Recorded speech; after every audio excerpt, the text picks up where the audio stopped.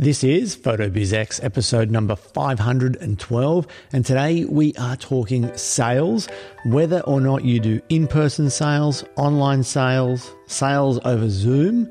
You will pick up a ton from today's guest, whose specialty is sales. I'm talking about Nikki Rausch, also known as the Sales Maven, and that interview is coming up in just a minute. Are you planning to have a successful wedding and portrait photography business? Join Andrew as he interviews successful photographers and business experts to fast-track your success. Welcome to the PhotoBiz Exposed podcast with your host, Andrew Helmich. Hey, it's Andrew Helmich here, host of the PhotoBizX podcast, where I interview photographers and experts from around the world to help you build a better photography business even faster than going it alone. And I know you're going to get a ton from today's guest, Nikki Rausch, which is coming up in just a second. Before we get into that, if you didn't catch last week's episode with Tammy Miles, make sure you get back and have a listen to that one. Tammy is early on in her photography career. She's recently taken photography from hobby to income producing business, and she shares details about that journey, what's working, what hasn't, hiring photography business coaches and how that has affected her business, the sales that she's getting, how she's generating the clients and the leads that she is. I know that you'll love what Tammy shared if you haven't had a chance to hear that one. And stick around for after the interview with Tammy if you haven't checked out last week's episode, and you'll hear a conversation that I had with Mary Beth Bryant, who was brave enough to agree to allow me to record our chat about how women in business are treated by other women and men these days, and about some of the mistakes and terrible assumptions that we make when we're even talking to women about their businesses. There's been some interesting positive and not so positive feedback since that one's gone out. So check out that conversation with Mary Beth Bryant. It comes after the interview with Tammy Miles in last week's episode. Now, talking about previous episodes of the podcast, one that came strongly to mind in this past week was episode 471 with Andrew Darlow, who covered how to manage your photography backups the right way. And the reason that was at the forefront of my mind last week was because if you've been listening to the podcast for any length of time, you'll know that Linda and I and the family moved house just over a year ago. Well, the house that we were living in before the one we're in now, we had been there for over 18 years. And while sitting at home late last week, we had a message from our previous neighbours saying that our old house was on fire. And it turns out, well, the rumours are saying, I don't know for sure if this is fact or not, but it sounds reasonable, that the family who had purchased the house from us were sitting upstairs around the dining table, having a meal, dinner, and someone in the family remarked that the floor felt exceptionally hot. So the dad went downstairs to see what was going on, came racing back upstairs and told everyone to evacuate the house. Apparently, all downstairs was fully alight. There was not a second to save anything. It was just get the family out, call the fire brigade, and make sure that everyone was safe. I saw some video footage. I saw some photos. I saw the results of that fire the next day. And yeah, it's totally gutted. The whole place is totally gone.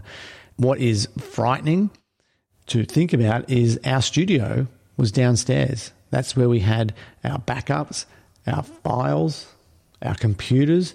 Everything was all downstairs. And it sounds like the fire originated somewhere down there. Whether or not it was the old studio or the laundry or under the house, I'm not sure. But yeah, everything was down there.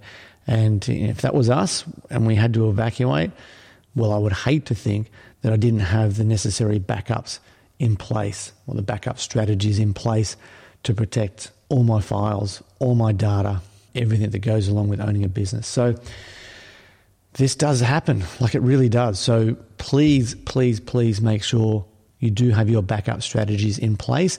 And if you are unsure about how to manage your backup strategies, please go and have a listen to episode 471 with Andrew Darlow. And I can promise, no matter what you think about what you know about backups, you will pick up some great insights from Andrew in that episode. I was surprised. I thought I had my backup strategies down pat. And yeah, the very first thing he brought up, I didn't have in place. So get back and have a listen to that one. It's episode 471 with Andrew Darlow. And fingers crossed the family who did purchase our house had it insured. And it's not going to be too much of a nightmare for them. You're listening to Photo Biz Exposed with your host, Andrew Hellmich. Alrighty, we are going to jump into this interview with Nikki. If you are hearing this announcement, it does mean you are listening to the free version of the podcast. Now, what that means is you won't hear the full interview today with Nikki. I am saving a large portion of the second half for premium members only. The good news, you can access the full interview plus the back catalogue, get an invite to the members Facebook group, see what you're missing out on every single week for as little as $1 with a 30-day trial membership. There are more details about that over at photobizx.com/try. Welcome to another great eye for business. It's time for Andrew's special guest. Today's guest is a sales coach, trainer, author, and speaker. She's based in the US. She teaches her clients, many of them photographers, how to naturally move people through the selling process in a way that feels comfortable and results in more closed deals and long-term clients. She focuses specifically on the sales conversation itself by sharing what to say and when to say it so you can see a real increase in your revenue. Now, by way of some background, she's sold to organizations including the Bill and Melinda Gates Foundation, Hewlett-Packard, and NASA. With a business degree from the University of Washington and a master certification in neuro-linguistic programming, sales has been her thing for over 25 years. I'm talking about the sales maven, Nikki Rausch, and I'm rapt to have her with us now. Nikki, welcome. Thank you so much for having me. I'm very excited to spend this time with you. Look, me too. Those organizations that I mentioned, were you actually selling to NASA? Yes, I actually did sell to NASA. We went in and did a big demonstration. It was at the time where I was selling encrypted wireless audio conferencing equipment. It was super high-tech stuff. And because it was encrypted, we had a kind of a leg up over anybody else because NASA wants their communication encrypted. Yeah, wow. What a thing to have on your resume. That's so cool. So did you actually get to go to NASA to do the sales? So we were actually at one of the bases in California. It's where the space shuttle will come down and land there, but it had just left 2 days before my presentation. So I was like, dang it. But it was still cool to be there, with all the NASA logos and everything everywhere. Absolutely. Yeah. Now, I mentioned, and I got tongue-tied when I was saying neuro-linguistic programming. What is that? The simplest way to explain it is it's essentially the study of communication. So neuro has to do with the way we process information in our brains. Linguistics is language. And then the programming piece has to do with habits and patterns. And I started studying, it's NLP for short, but neuro-linguistic programming, with this idea that it would help me improve my selling skills. But what it really did, it definitely helped me improve my selling skills, but the ultimate outcome was that it made me a much better communicator. And by being a better communicator, I was able to develop deeper connections with people, have better conversations, and all of that resulted in more sales. But ultimately, it just resulted in better relationships. Right. And is that your philosophy around sales? It's all about relationships? Yeah. I always say rapport first, relationship always. And truly my philosophy of sales is that sales isn't something that you're supposed to do to another person. I think that's a real misconception out in the marketplace. Sales is actually something you do with people. It's a collaborative conversation. And if it feels like anything other than a collaborative conversation, one party in that conversation is probably not enjoying it. Right. So does that matter if you still get the result, if you still get the sale? Well, depending on your business, for me, I find, and primarily with the people that I work with and teach, their, repeat business is a big deal.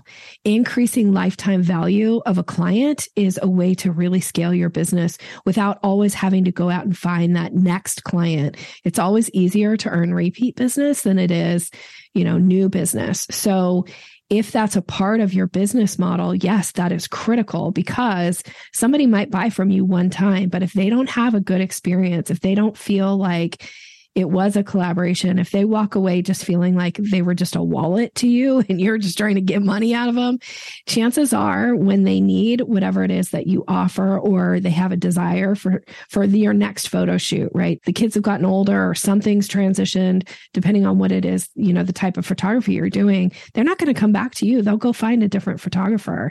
And the thing is, it doesn't really matter what you sell, whether it's photography services or whether it's sales services, or if it's, coaching, consulting, whatever, there's always somebody else out there that can do a version of what you do. So I think repeat business is pretty important. I do agree. I agree with you. And the reason I asked and sort of led you down this path is because amongst the photography community, there are some businesses that survive and thrive even with high pressure sales. And in fact, there was a news report, a current affair program a few months ago about a particular studio in Brisbane in Australia.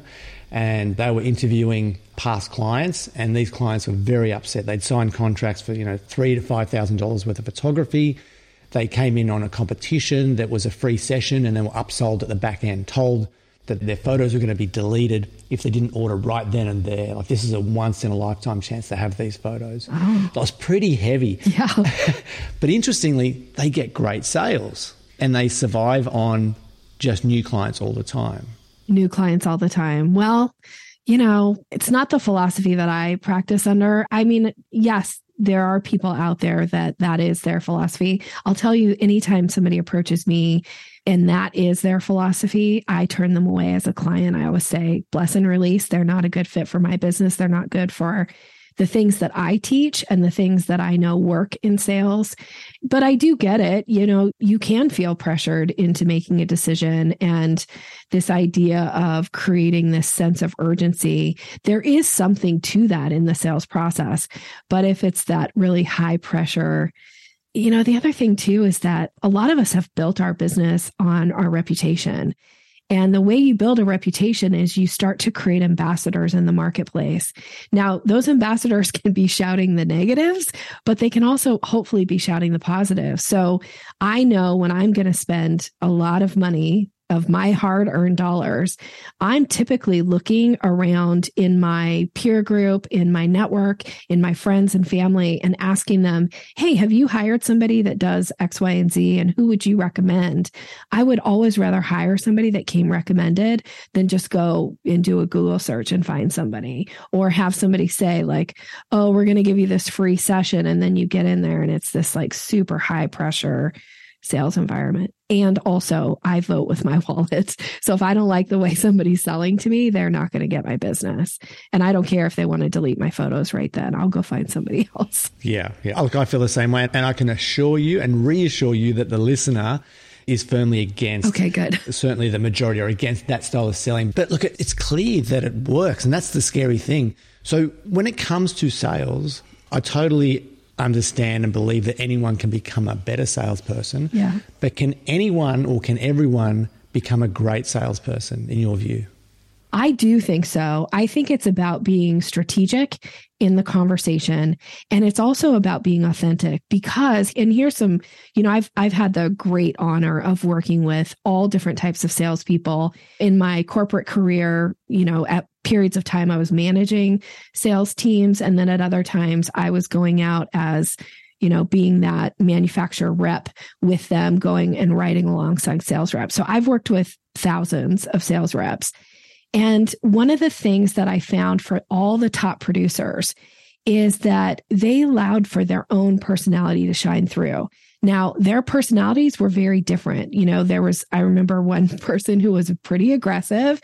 He had that kind of, I think they refer to it a lot now as like that bro marketing mentality. Like he could be pretty pushy, but that really was his style. And in a way, people were almost charmed by it. Now, if somebody else tries to be pushy and aggressive and that's not their style, oftentimes it comes off very inauthentic. It comes off aggressive and it feels kind of gross, frankly. And then I've also worked with really top producing salespeople that were like the kindest, sweetest, most soft-spoken person you could ever sit across a table from. And they did really well too. So I do think it's about finding your style and what's authentic to you, and then being strategic in the conversation so that you understand where are we in the conversation and what's the next logical step. And this goes back to a belief that I have that as the salesperson, your job isn't to convince people to buy. Your job is to guide people so that they get to the place where there's a decision put in front of them so that they can decide to buy. Okay, I really like that and it makes sense. But I'm thinking as a photographer, if I want to generate higher income, I need to make more sales. So am I trying to sell my client more photos, more wall art, more pictures to hang in the home or more albums? Or do I just need to increase my prices and just focus on giving the client what they want? It might be a combination of both of the things that you just gave me. One of the things I'll say that I find with photographers, and I've had, again, just really honored to have worked with some really phenomenal photographers in my with Sales Maven and as a sales coach to them. One of the things that I often work with photographers on, first and foremost, is we need to change the way they lay out their offer.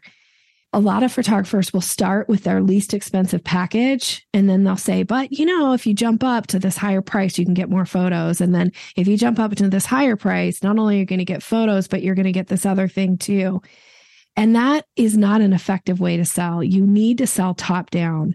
So what you start with is you could give a range. You could say, our packages range between $3,000 and $5,000. Now at $5,000, here's all the things that you get. If you want to step down, you give up these things, but you still get this, this mid-tier package.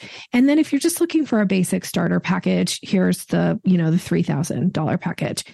Now, by doing top-down selling, what you're doing is you're allowing that person to make a decision as to what's the best option for them, because as humans, we don't like to have things taken away from us. So we start to glom onto things. I always say, just like, a baby when it's first born, the one thing a baby doesn't need to be taught how to do is to grasp, to hold on, right? You hold a newborn baby and a lot of times they end up pulling your hair or, grabbing onto your shirt or whatever. And they are like holding on for dear life. As humans, we come out wanting to grasp things.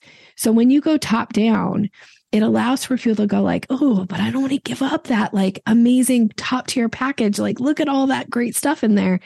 If you start at the bottom and you try to work your way up, it just sounds like you're trying to get more money out of them. And now they're like, so you're saying I have to pay more to get more?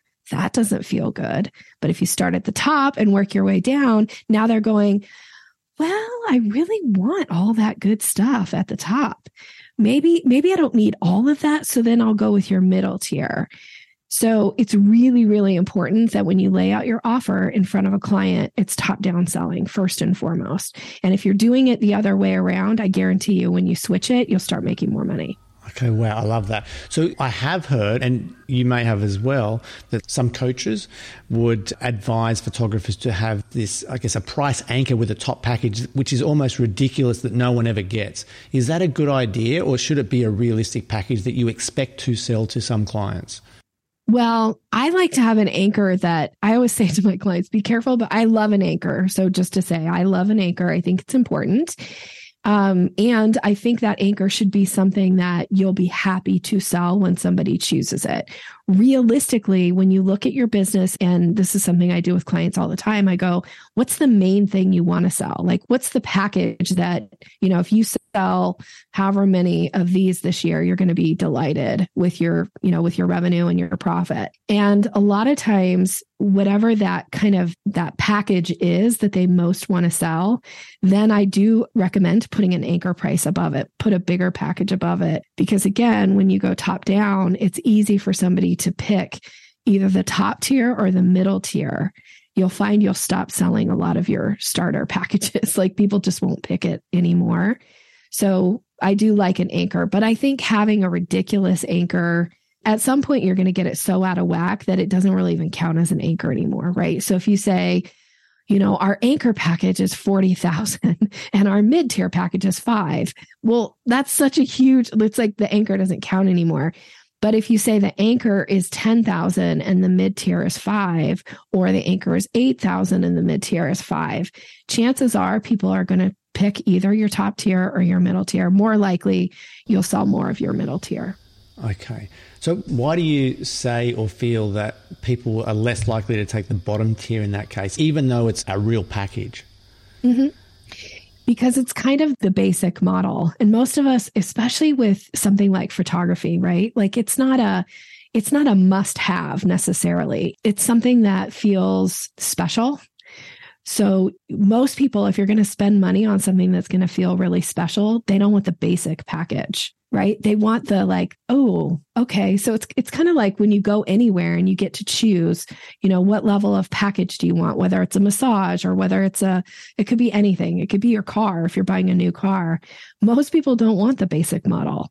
They want the next step up or the step above that. So it's how you lay it out. And because it's not a must-have, they're going to probably spend a little bit more money to get that thing that goes like, dang, I'm so glad that this is the package I picked. And you want your clients to be delighted with what they choose from you. And you want them to want to come back, and you want them to shout from their rooftops to their friends that, yeah, I didn't just get the basic model. Like we got the full meal deal and it was amazing. Yeah, I love that. All right. So staying with the package idea and saying that most people don't want the basic package, which I 100% agree with as human nature. What about for the photographer that wants to have a starting price on their website that isn't going to scare people away? So they might have a starting price of $600 or $800, even though they really want to sell the $3,000 package. Like, is that the opposite of an anchor where it's too low, or does that need to be higher, or is it okay having a low starting price? Well, personally, I like to put my pricing on my website, but I understand for some people that feels So did you say on your price list or off your price list? Oh, sorry, on your website. I put my pricing right on the website. Yep. Right. Okay. And the reason for it is because I don't want to get on calls with people that I call tire kickers. People that are like, when they see your price, they clutch their pearls and go like, oh, what? I would never spend that. And not because I care about their response necessarily, but because it gets in my mindset and makes me think nobody will pay my prices, which isn't true. So I don't want to get in conversations with people that are, put off by the pricing. But to answer your question, I would recommend, instead of putting a starting at, I would put a range. Because when you put a starting at, you just anchor at that low price. But when you put a range, now they're expecting to fall somewhere in the middle, right? So if you just say that prices range between 600 and 5,000, and it doesn't really matter what the range is, but give them something. Because if you just say starting at 600 and then you quote them a price of 800, they're going to be like, what? That's crazy. But if you say it ranges between 600 and 5,000, and then you show them a package that's 2,500, they're like, oh, I'm right in the middle. This makes sense. I like that. Right? Yes, that makes sense. And so far, it feels like you are talking about 3 different packages. Is that the secret number? I like 3 when I'm laying it out to a client. Now, I have many, many ways that people can work with me, way more than 3.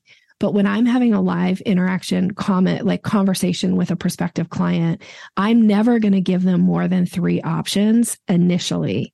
The only time they'll get another option from me is if they decline the first 3. So I do think in 3s. And I think anytime you get more than 3, what will happen is you'll cause people to go to indecision mode. It's that fight, flight, or freeze.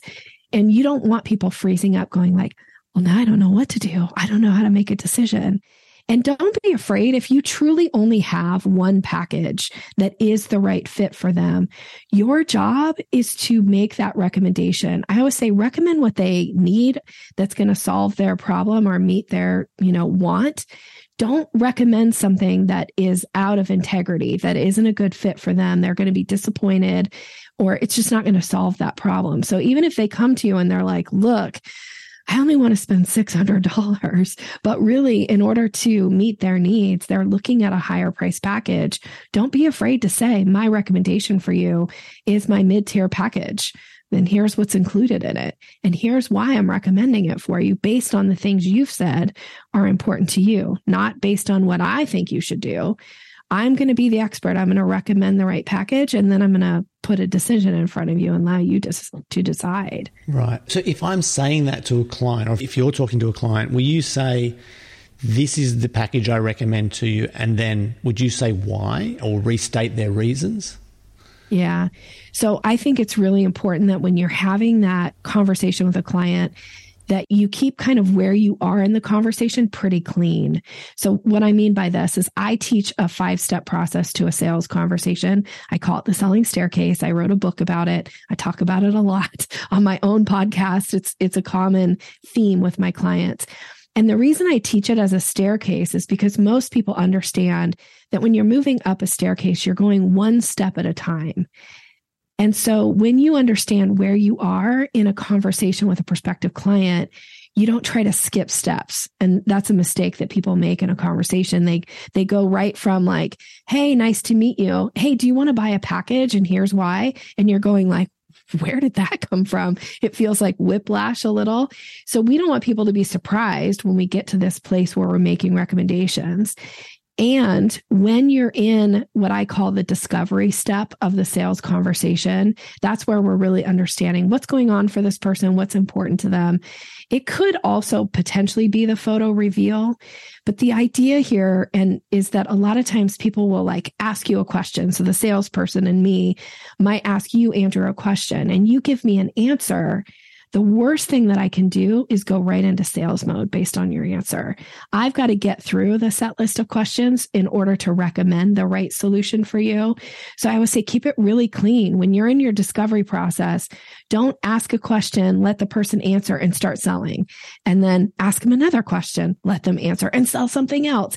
Because then you start to really muddy the waters and people will go into overwhelm, and they'll oftentimes they just won't make a decision because they're like, well, now you've listed like 18 packages and I don't know what to pick. So you've got to keep it clean. So ask the questions, have a good understanding of what's the right solution for them, and then recommend it. And then once you make that recommendation, then you're going to ask for the business. So that's the close step. That's step 5 in the selling staircase. When you issue that close, there's a couple things that are going to happen. They're either going to say yes, awesome, we have a new client. They are maybe going to ask a follow-up question, which, you know, one of my favorite coaches used to always say to me, Nikki, most people are one question away from hiring you. You have to give them the opportunity to ask you the question. So we want to issue that close language so that if there is a question that bubbles to the surface, we have the opportunity to address it. Maybe they'll issue an objection. Well, we still need to know what that objection is. It's really hard to overcome, you know, something if you don't understand what it is. Now, they could also say, they could decline, right? They could say no. And then there's some things to do next. Or they might say, I need to think about it. I always say those are the 5 things that can happen when you issue close. When I talk to sales or people that are trying to sell their service or product, I find that most people never get to the close. They think they do, but they never actually issue close language. And if you don't issue close language, you're essentially saying to the other person, don't worry, you don't have to decide now. And that's not what you should be doing in a sales conversation. Right. Okay. You said so many things that I want to ask you about. I know so much. Sorry. No, that was awesome. That was so good. I'm going to bring you back to the steps and objections and the think about it comment, because I think that these are so relevant to us as photographers. But you keep using the term language.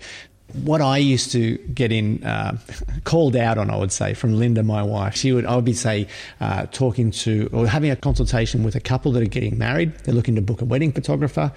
And she would, after those she would hear what's going on, but she would laugh afterwards because I would emulate the way the client spoke. And if they were, for want of a better term, bogans, I would start speaking like that. I love that term, by the way. You love that term. I told you I love Australian. I love everything Australian, and I love your slang. So I love a bogan. Okay. So you know what I'm saying? So she would say, you sound like an absolute bogan down there talking to them. And I said, well, that's the way they were speaking to me. Yeah. Is that the right thing to do or the wrong thing? It is the right thing to a point. So in neurolinguistic programming, we teach this as matching and mirroring. And so you do want to pay attention to people's body language, the way they speak, because it goes back to we like people who are like us. I don't know if you've ever noticed that, but sometimes you'll meet somebody and you'll feel that instant connection. Not only will you like them because they seem like you, maybe they think like you, or they talk like you, or they come from the same place you come from, or, you like the same things, whatever it is. But the most important thing, beyond just liking people who are like us, we also think people who are like us are smart. Right. Even though they might not be. even though they might be a bogan and maybe you don't think they're the smartest person in the world. So there is this idea of matching and mirroring, but in NLP we teach you're not supposed to match and mirror everything. You don't want to match and mirror somebody 100% because that then tips over into like mimicry. I don't know if you ever played that, if you had siblings, and I don't know if you have siblings, but yes. When you're a little kid and, you have a brother or sister that's being kind of annoying and you say something and then they mimic it. And then pretty soon you're like, Mom, she's saying everything I'm saying. And they go, Mom, she's saying everything. So you don't want it to ever come across as mimicry. Right. So we usually recommend that you match and mirror between 50 and 60% of one or two things about the other person. So it could be their rate of speech. It could be the language or the particular terms that they're using. It could actually be their facial expressions or their gestures. Sometimes when you talk to people, I'm a big hand talker. I have to be careful when I have my mic around because I smack it all the time because, I'm a big hand talker, which is super annoying and distracting to people who are high visual learners. So I have to remember to put my hands down when I'm talking to somebody who doesn't talk with their hands. So you do want to match and mirror a little bit. I think what you were doing was spot on. And it's a way to really connect with people. Again, it sends the message, we're alike. It builds that know, like, and trust. And again, they're looking at you going like, look how smart Andrew is. He's so much like us. They're not thinking he's a bogan like us.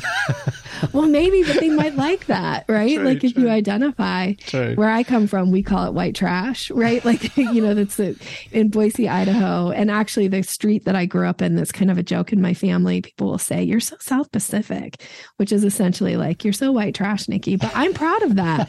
It's part of who I am. The funny thing is, when I was doing it, or when I do it, I probably still do it now, today. Even in these interviews, I do it without realizing that I'm doing it. And that's why it was so noticeable to Linda. So is it something that you are born with or something that you learn? Well, some of it you have learned over time. You've learned that that's an effective way to communicate with people. So that's a good thing, right? And it's kind of like, trial and error. So a lot of the things that I teach, people will often say like, oh my gosh, I never thought about it until you commented on it. And now they can do more of what works, right? So there was a great description that somebody used to say that neurolinguistic programming is a comment on the obvious that isn't obvious until it's commented on. So I spend a lot of time commenting on the obvious. And once people hear me say it, they're like, yes, oh, of course. Yes, I do that. Or, oh, okay, I see why, because I've been doing it this way, why it really works. And when I do it this other way, why it's not working, right? And then once you know what works, then you keep doing it. Right. So how hard is it to change and not do the things that you were already doing? So let's say you told me today, hey, Andrew, you have to stop mimicking these people. You have to, maintain that high-end feel. You don't say yeah and nah, you say yes and no, because that's your brand. Is that something that's going to be really difficult for me to get out of? Well, it's like anything. It's going to take practice. Like a lot of the stuff I teach, I often say it either has time release learning. Sometimes it takes over time where you go like, I know Nikki said this before and I didn't quite get it, but now like all of a sudden it's like the light bulb went on, and I get smarter sometimes the further away people get from the things that we teach, right? It's like, oh, okay, now this makes sense to me. So sometimes there's time release learning to it, but sometimes it's about just building that muscle memory. So if you're doing something that is detracting from the selling process or detracting from making real connection with people, it's just learning how to change it. I remember years ago, I had a client, one of my VIP clients, and we were working together, and, people pay me good money to help them be better at sales. And if I notice something that they're doing that could be detracting from them, then sometimes I have to point it out. And in this particular case, I realized with this client, she did this thing that in a lot of ways could diminish her credibility when she was talking about her product. And she actually had a product that she was selling.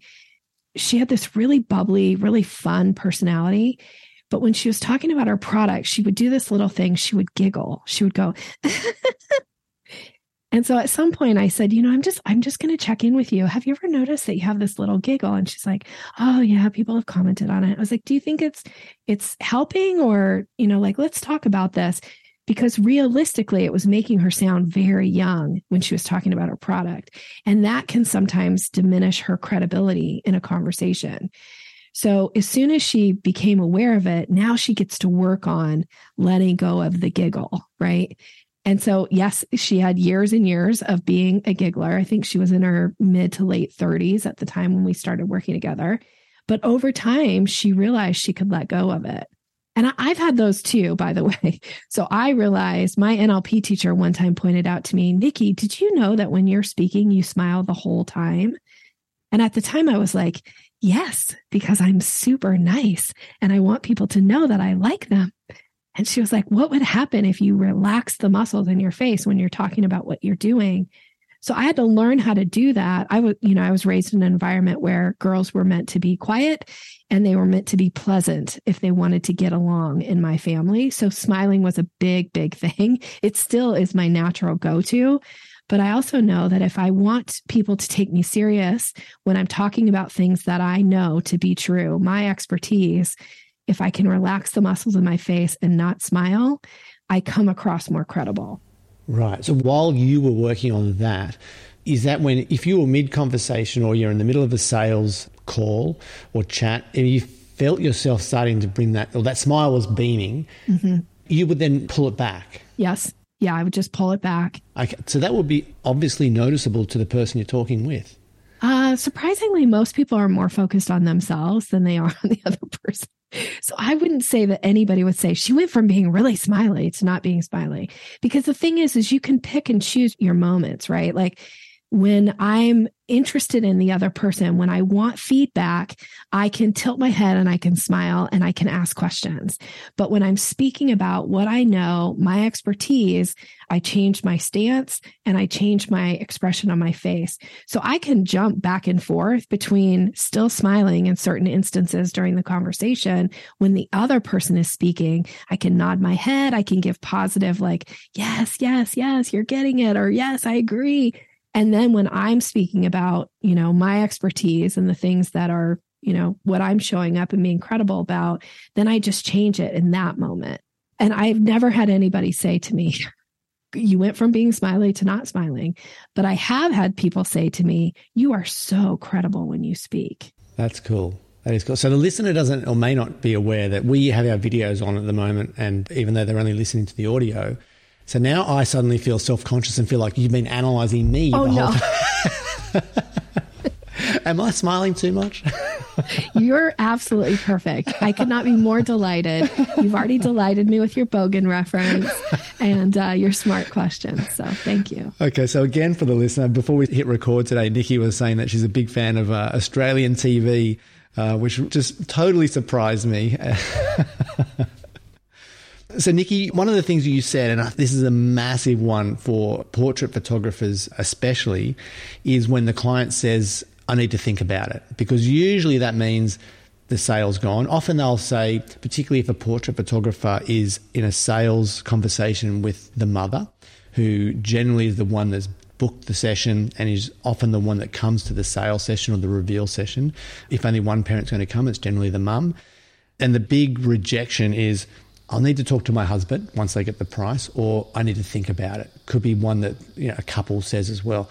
How do we get around that? That is the killer for us. Premium members of PhotoBiz Exposed hear more of the best photography business strategies from every guest. Nikki, I've got one last question to ask you about objections. But before that, you've already blown me away. The listener's going to be loving everything you've shared here. Where can we learn more from you? Well, I'm going to wrap it around a gift for your listener, if that's okay. Absolutely. Okay. So the easiest way for us to be connected is I have an ebook. It's called Closing the Sale.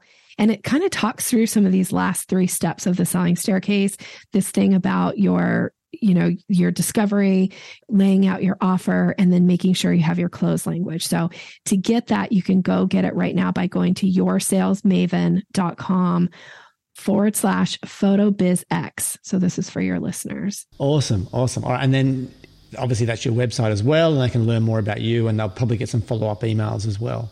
Yes, absolutely. Awesome. Okay. So it's yoursalesmaven.com/PhotoBizX for that download. Yes. Unreal. All right. I know you have another meeting to get to. I want to ask you quickly about objections. I guess the most common one is, I love this package, or I love what you've shown me. It's just a little bit more than I was expecting. That's an objection, isn't it? Kind of. Unless just because it's more than they're expecting doesn't mean they won't pay for it. So I would say if somebody said to me, it's just a little bit more than I was expecting, I would say, okay, what would it take to make it easy for you to feel really good about selecting that package? Right. Because I'm going to come back with a question. Now, if they say, I really want this bigger package, I absolutely cannot afford it, that's a straight up objection. So then I'm going to check in with them. So the process here is you ask what's known as a conditional close question when you get an objection, because we need to understand, is this truly an objection, or is there something else going on that they haven't really articulated yet? Maybe they're unsure of yet. So a conditional close question, just in its most basic form, is if I could demonstrate to your satisfaction that we could overcome whatever your objection is, would you be ready to move forward and make a decision today? Okay. So that's so you're going to tweak it based on what their objection is. So if they say to me, Nikki, I really love this package, but it's just absolutely more than I can afford, then I would say, if we were able to set up a prepayment plan, would that make it easier for you? So I'm not saying, hey, I have a prepayment plan and we can do it, and it's this, and this, and here's how it's going to work for you, blah, blah, blah. That's me basically going to sales mode, but I'm not in sales mode. I'm in discovery mode. So I'm going to ask a question and understand if I was able to, or if we were able to set up a prepayment plan, would that make it more feasible for you? And if they go, what's a prepayment plan? Now I can explain what that is. So you're going to pay in increments. We'll deliver the photos at the end of, 30 days or 60 days or whatever. Now, if that doesn't work for your business, don't offer a possible solution that you're like, I hope they don't pick that, because, that's going to be a problem. But check to see, is this your real objection? Because sometimes they'll say that the objection is price, but really it's that they don't have the limit on their credit card. Well, we can split it between 2 credit cards, right? So there's lots of ways to find solutions. But if the answer is, I'm going to not make my house payment if I buy these photos, that's different. That's somebody saying they absolutely cannot afford what it is that you're offering, because wall art won't matter when they lose their house, right? So in that particular case, there's no overcoming that objection. But chances are, if it's something that there's got some wiggle room, you're just looking to find where's the wiggle and can I offer a solution that's going to match it. Okay. So would you go as far as offering a discount, or would you rather see the photographer take a product out of that package to make it more affordable? Okay, so I'm not opposed to a discount. I will say, though, I only recommend ever getting a discount when you get something in return as the photographer. So you can't just offer a price discount because somebody asked for it. That creates an imbalance in the power dynamic in the relationship. I truly believe there should be a balance. Like, we have to be on an equal playing field, and it will fluctuate a little in the conversation and in the relationship. But if they hold all the power, they won't value your product. They won't value your service. They won't value your expertise.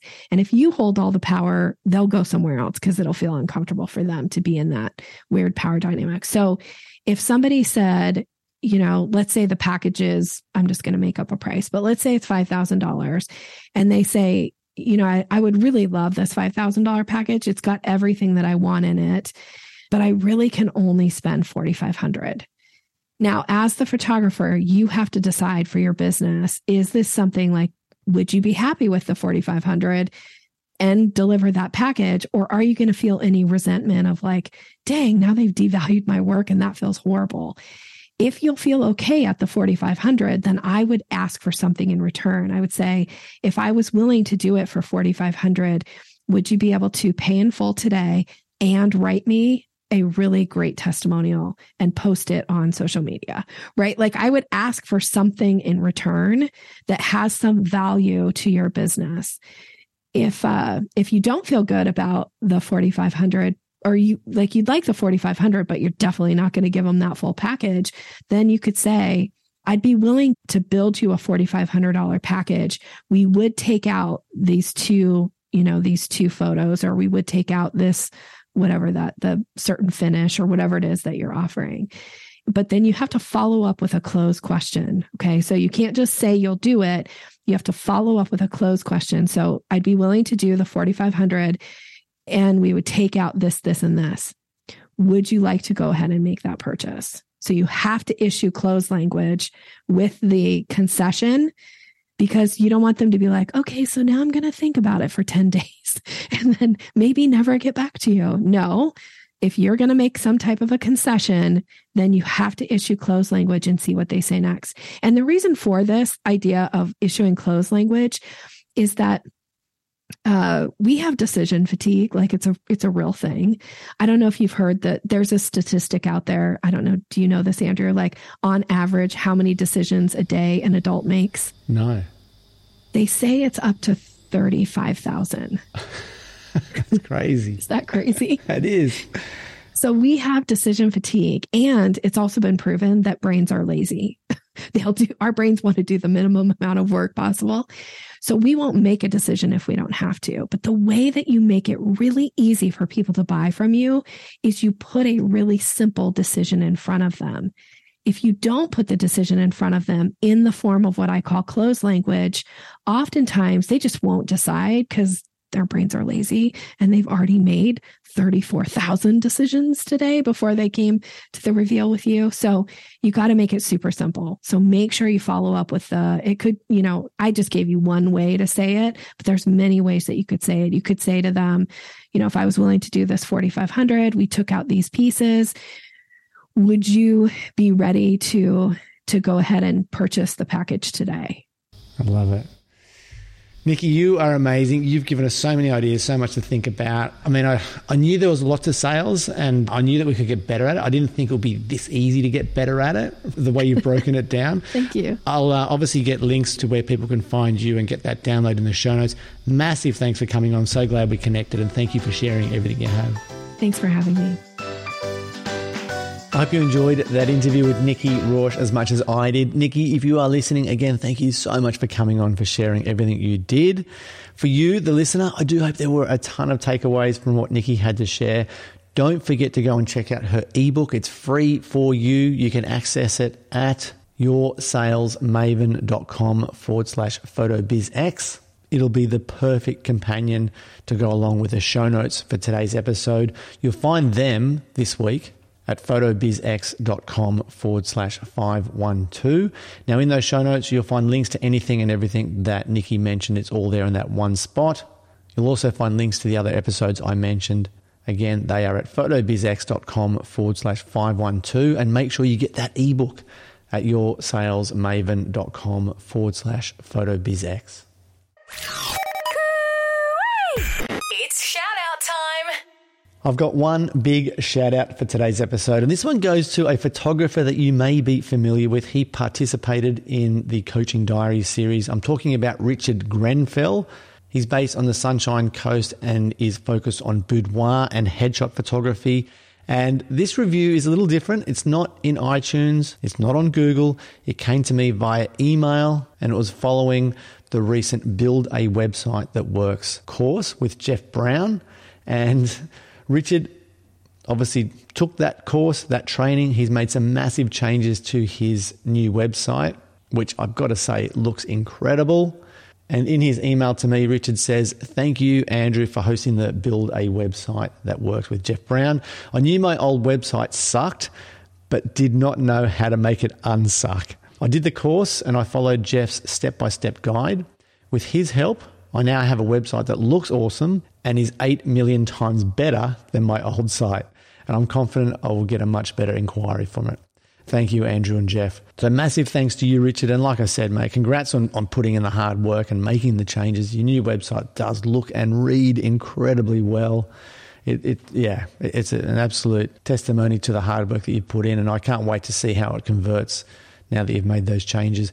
If you're listening and you haven't heard or seen the course, or you want to learn more about it, that course with Jeff Brown, you can simply head over to photobizx.com/website course. And again, Richard, thank you so much for your kind words about the training with Jeff.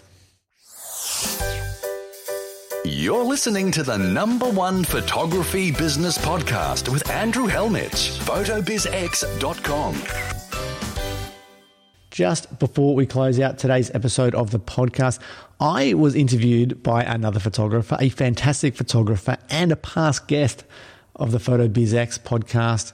I'm talking about Paula Brennan. She is the personal branding expert. And I've got to say, if you are into personal branding, or you do any kind of personal branding or headshot photography, you need to go and check out the interview with Paula, because she has an incredible business model, different to anything else I've heard from other photographers. So go and check that one out.